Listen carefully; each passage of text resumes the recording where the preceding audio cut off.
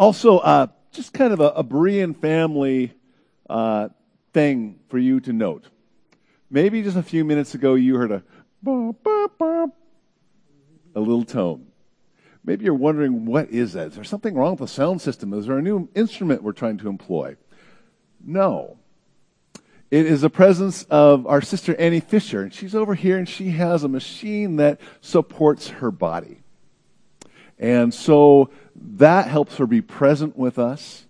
And so when you hear that tone, don't allow it to distract you. Allow it to be grateful. Allow your heart to be grateful that she can be a part of this worship service and be with us today. And a great thing that God has given common grace to allow her to be part of that. So just want to make you aware what that tone is, because I've seen it be a distraction for people. So just want to make you aware. Well, I don't know if you pay attention to just kind of popular social media, but a few months back, there was this phenomenon that took place on TikTok and over the social media, like, how often do men think about the Roman Empire? Anyone hear that? Anyone? I did. In fact, my daughter's embarrassed that I'm saying that, because she thinks my father even is aware of this. But my point is this.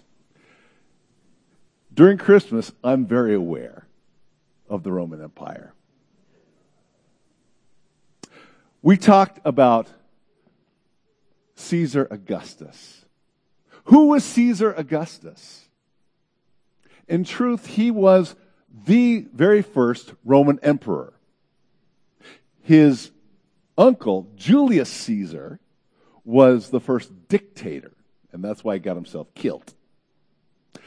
But, and since some senators didn't like that, he got himself killed, and so Caesar Augustus, also known as Octavian, Mark Antony, maybe you've heard of him, and another general named Marcus Lepidus, they formed a triumvirate to go after the assassins of Julius Caesar.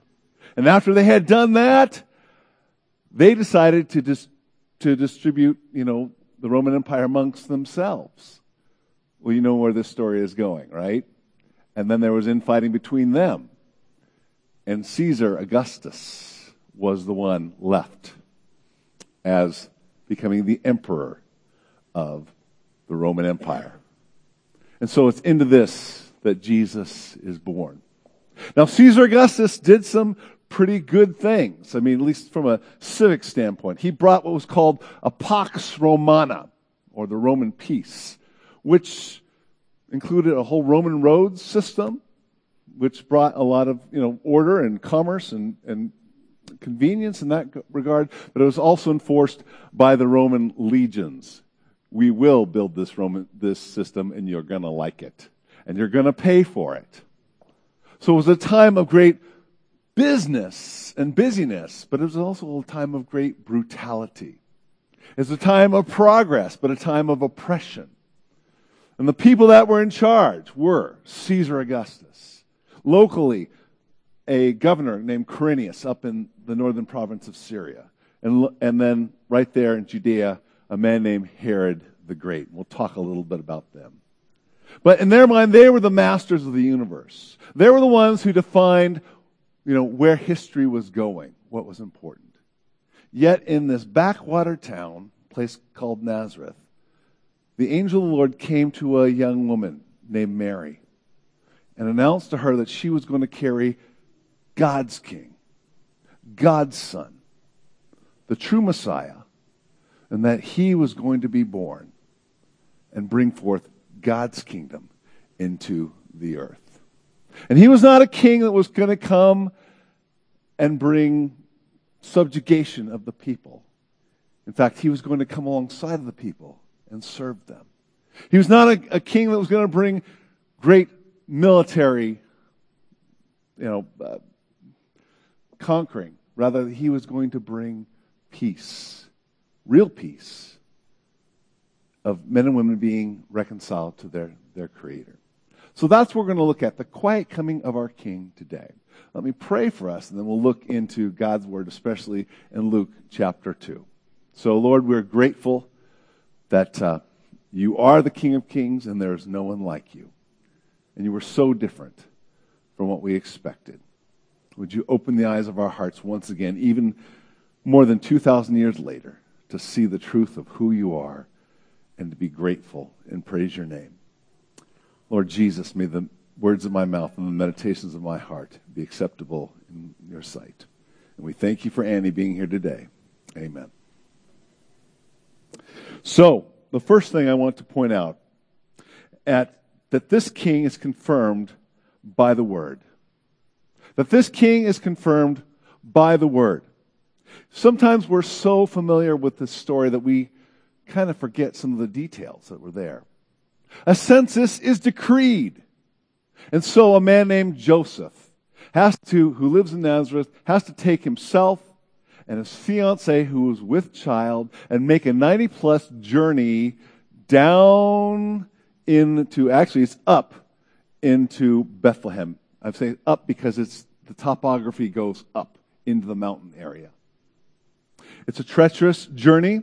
And he has to go to Bethlehem because he is in the line of David. He is a blood relative, a descendant of the house of David. And this is the birthplace of David. So that's where he has to go to register for this census. And we know that David was that great slayer of the giant Goliath. We know that he was the second king of Israel. We know that he was a man after God's own heart and the one to whom God promised, when your days are over and you rest with your ancestors, I will raise up for you offspring to succeed you, your own flesh and blood, and I will establish his kingdom. And he is the one who will build a house for my name, and I will establish the throne of his kingdom forever. And then later on in verse 16, your house and your kingdom will endure forever before me. Your throne will be established forever. God promised to David a forever king. But circumstances in the first century didn't look too promising for this. First of all, it had been 586 years since the last king of Judah had been on the throne. It was a man named Zedekiah. And he was captured by the Babylonians, and Nebuchadnezzar, the king, sentenced him to have all of his children put to death in front of him and then have his eyes put out. So that would be the last thing that he ever saw. Very cruel sentence. But he had no heirs. Now the king before him was his nephew, a man named Jehoiachin or Jeconiah. And he was captured earlier and deported to Babylon, but he was still alive. In fact, he still had sons that were alive. But the rub with Jehoiachin is that because of his evil behavior, God judged him, and there was a prophecy that no offspring of his would return to the throne. And if you're interested in that, that's in Jeremiah chapter 22, verses 28 through 30. And then you have the current power situation. The Roman Empire is clearly in control. And Herod, the local guy, he is a despot. He is a guy that is not going to do anything to let anyone have control. In fact, he killed his own wife and a few children because he wanted to jealously protect his throne. So politically, whoever's in political power, it's not a good situation. It seems unlikely that the family tree of David would ever bloom to rule and reign ever again. In fact, it really just seems like a dead stump instead of a tree. But this is exactly what God is doing. Isaiah chapter 11, verse 1. It says this: a shoot will come from the stump of Jesse. Who's Jesse? Jesse is David's father. And from his roots, a branch will bear fruit. This is exactly how God is going to do this. You see that stump there? There's a shoot coming out from it. There are two genealogies in the Gospels, and maybe you just kind of skim over those things. But if you look at them closely, they're evidence of how God is going to keep his word. The first genealogy is that of Joseph, and it's found in Matthew chapter 1. And you see that when we get to David, the next in line is Solomon. So Joseph is a descendant of Solomon. In fact, he's a descendant on down the line of Jeconiah, who is Jehoiachin, the very king who was cursed, who would be disqualified from coming back to the throne. So how does God reconcile that? The other genealogy is found in Luke chapter 2. And we believe it's Mary's genealogy. A man named Heli is listed there, and we believe that this Heli is Mary's father. Mary is not just some girl. She is a physical descendant of David. But when we get to David, the son that's named after that is not Solomon. It's Nathan. Whoop, whoop.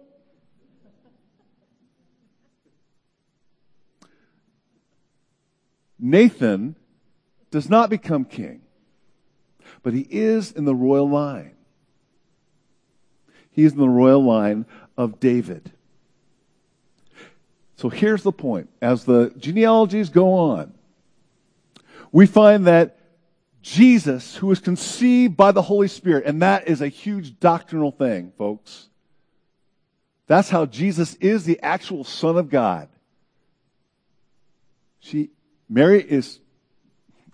Jesus is conceived in Mary by the Holy Spirit. It is a miracle baby. That's how he escapes the sin nature.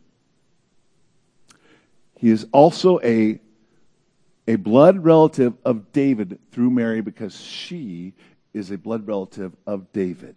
That's how he escapes the curse of Jeconiah. He is related to David through Mary. And maybe you go, well, that's very interesting, Pastor. So what? That just seems like Bible trivia to me.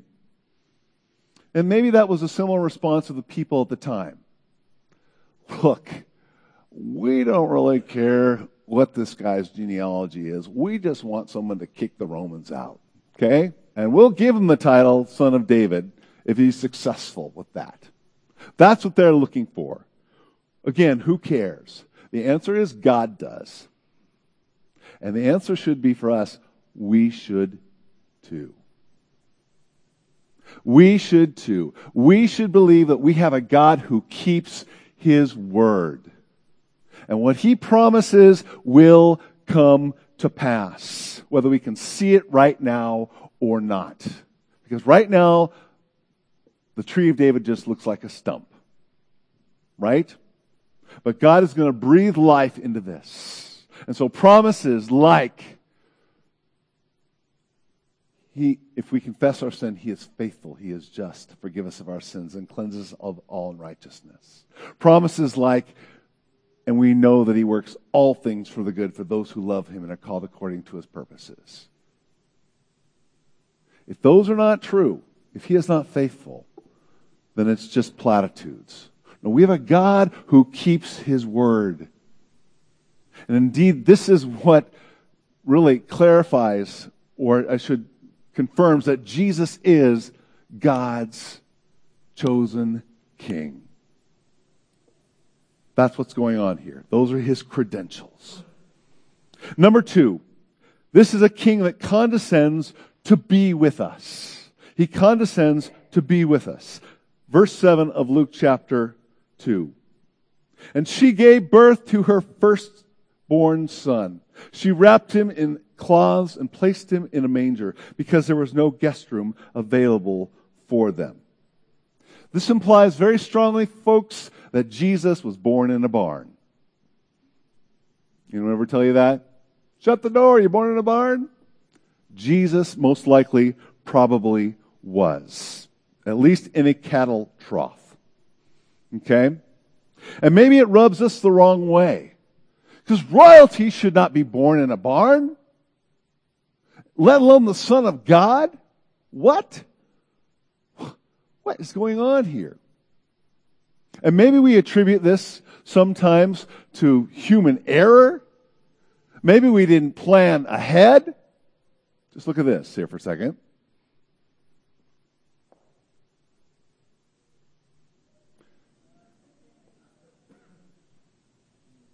Did Joseph and Mary fail to plan ahead, to call ahead? Did they fail to, anticipate what was going to happen? Or maybe we could point to the greed of the innkeeper, that he was hard-hearted. Again, we think this king should be born in a castle, not in a cattle stall. But here's the thing. It fails to see the truth of what God has told us in Isaiah 55:8. For my thoughts are not your thoughts, neither are my ways your ways, declare the Lord. God Almighty orchestrated all of this. He orchestrated every detail.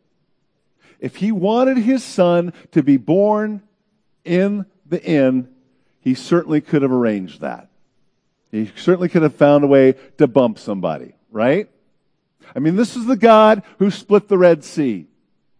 This is the God who fed his people in the desert for 40 years with manna every day.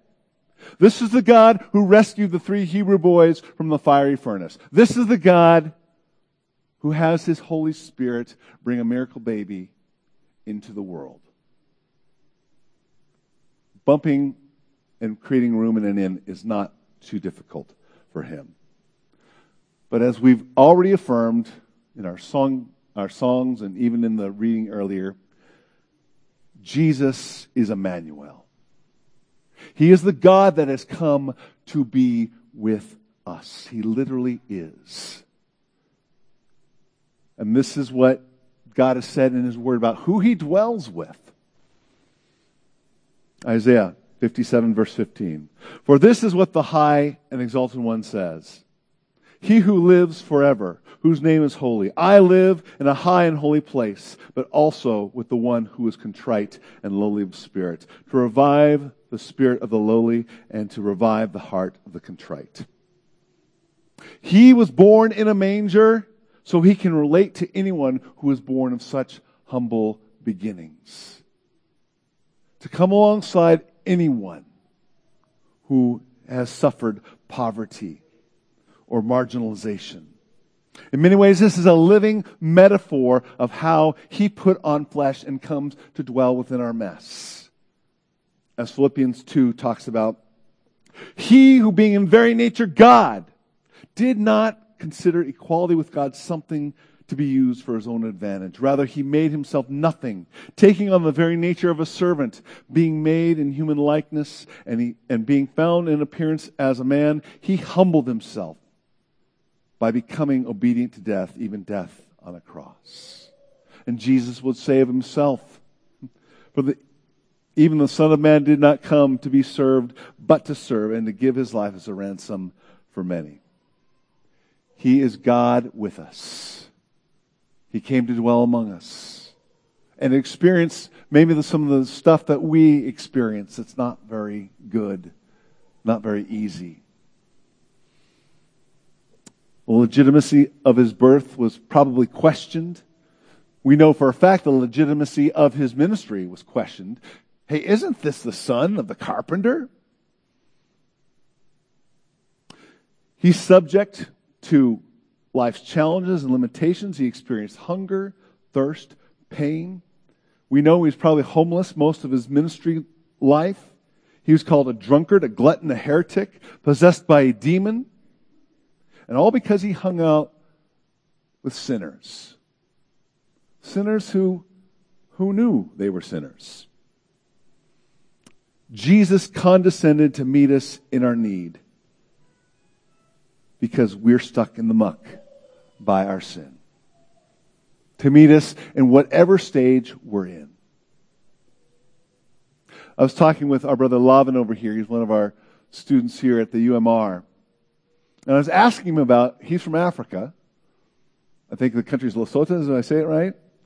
I asked him, hey, what is Christmas like in Lesotho? And he said, well, we celebrate Christmas in the churches, but as far as socially, the people that celebrate Christmas there are usually the wealthy people.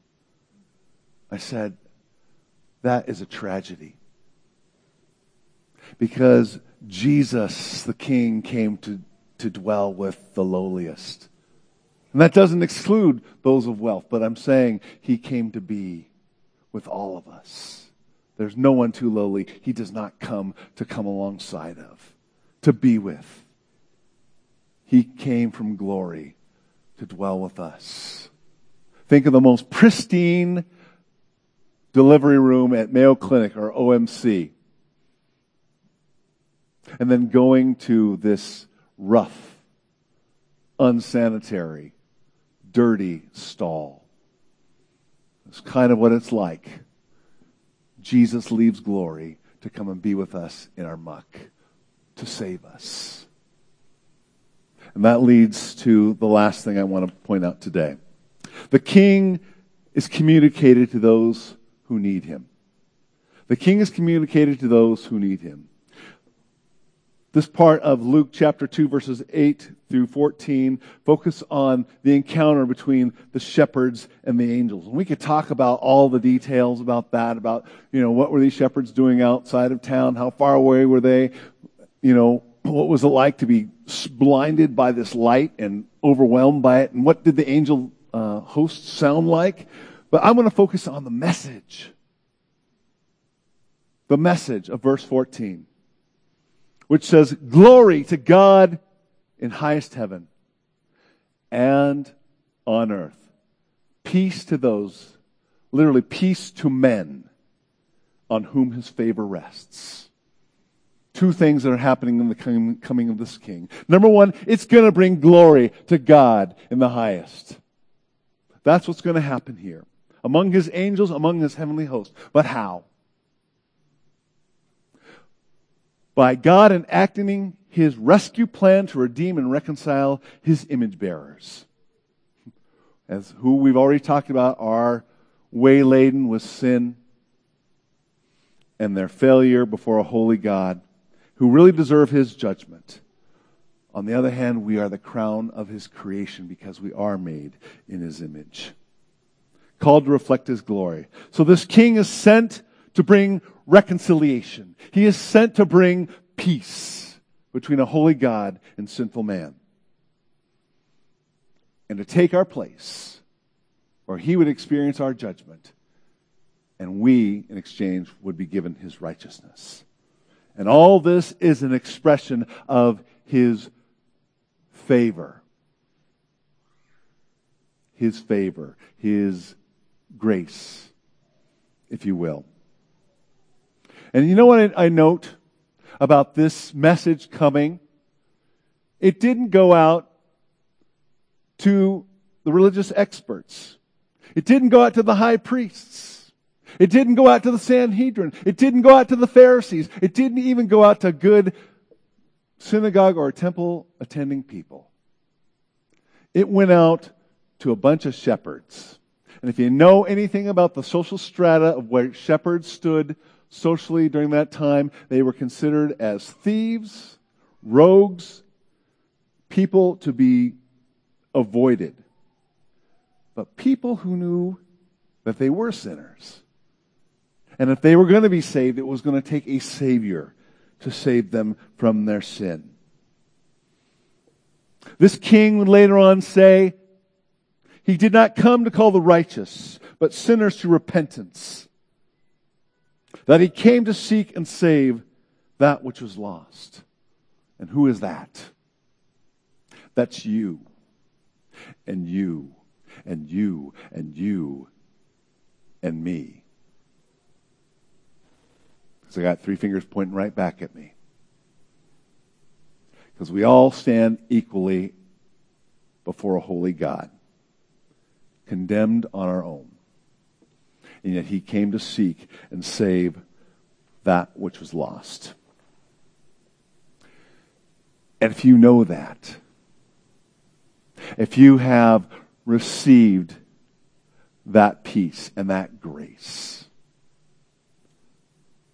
are you rejoicing in what you have received? The gift that Pastor Neil was talking about earlier. He has extended it to you that you may have peace with a living God.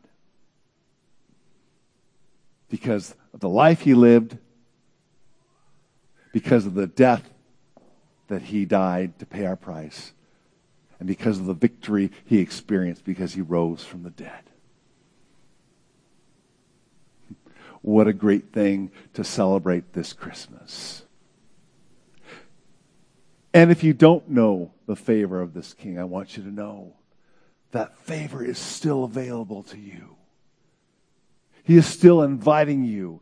That message is still calling out to you that you can have peace with the living God and experience His favor. You can be reconciled to Him, and so much more. You can become a son, a daughter of the living God. That's the gift He wants to extend to you today. But this message that is good news for all the people, it does you no good if you just go, well, that's nice. You have to respond to it. You have to say, that is for me. I realize I got nothing before a holy God. I can never be good enough. But He came to do for me what I could not do for myself. The scripture says that God so loved the world that He gave His one and only Son, that whoever believes in Him shouldn't perish, but have everlasting life. And as to as many as received Him, even those who believed in His name, what He did, to them He gave the right to become the children of God, the sons and daughters. That could be yours today. That could be yours today. Maybe you want to respond to that. And at the very end of my message, I'll give you a chance to do that. But back to this glory in the highest thing, right? Glory with these angels. Here's my contention, is that the angels know God is up to something. They're just not really sure what. They're not really sure of His plan, how He's going to redeem His image bearers. And it's revealed to them as this is all taking place, as His Son comes to earth. They're seeing this come into play. You see, for so long, God's people were waiting for a Messiah, for a Savior. And for so long, the angels are kind of going, how's God going to do this? What's this going to look like? 1 Peter kind of informs us about this. This is 1 Peter chapter 1, verses 10 through 12. Concerning this salvation, the prophets who spoke of the grace that was to come. So, God is tipping His hat. They searched intently with great care, trying to find out the time and the circumstances to which the Spirit of Christ in them was pointing when He predicted the sufferings of the Messiah and the glories that would follow. It was revealed to them that they were not serving themselves, but you, when they spoke of the things that have now been told you by those who preached the gospel to you by the Holy Spirit sent from heaven. Now listen to this. And even angels long to look into these things. Like, did you see what God did? That's amazing. That's why He's God.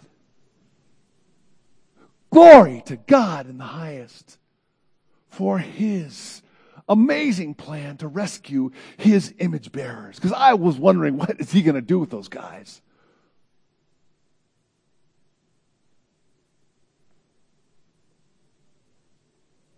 The rescue of the King brings glory to God in the highest. This birth of Jesus, this King, it's confirmed in His Word because God keeps His Word. This King came to condescend to be with us, to rescue us from the muck.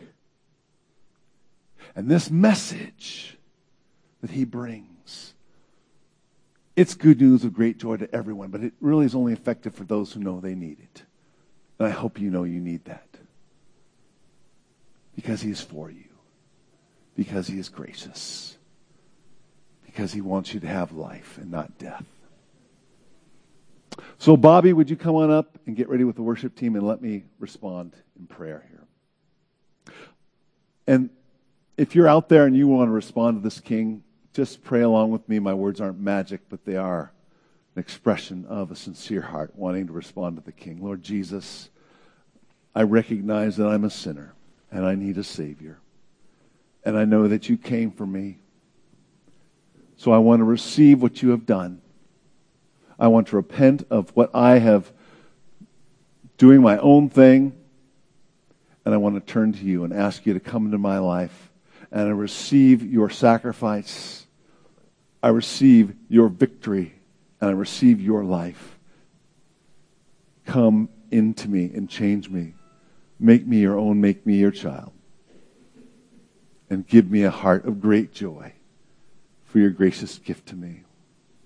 And for the rest of us, Lord, let us be like the angels in marvel of what a gracious God did to draw us back to himself. Make that the reason we have a Merry Christmas this season. It's in Jesus' name I pray. Amen. Would you stand as we respond in worship?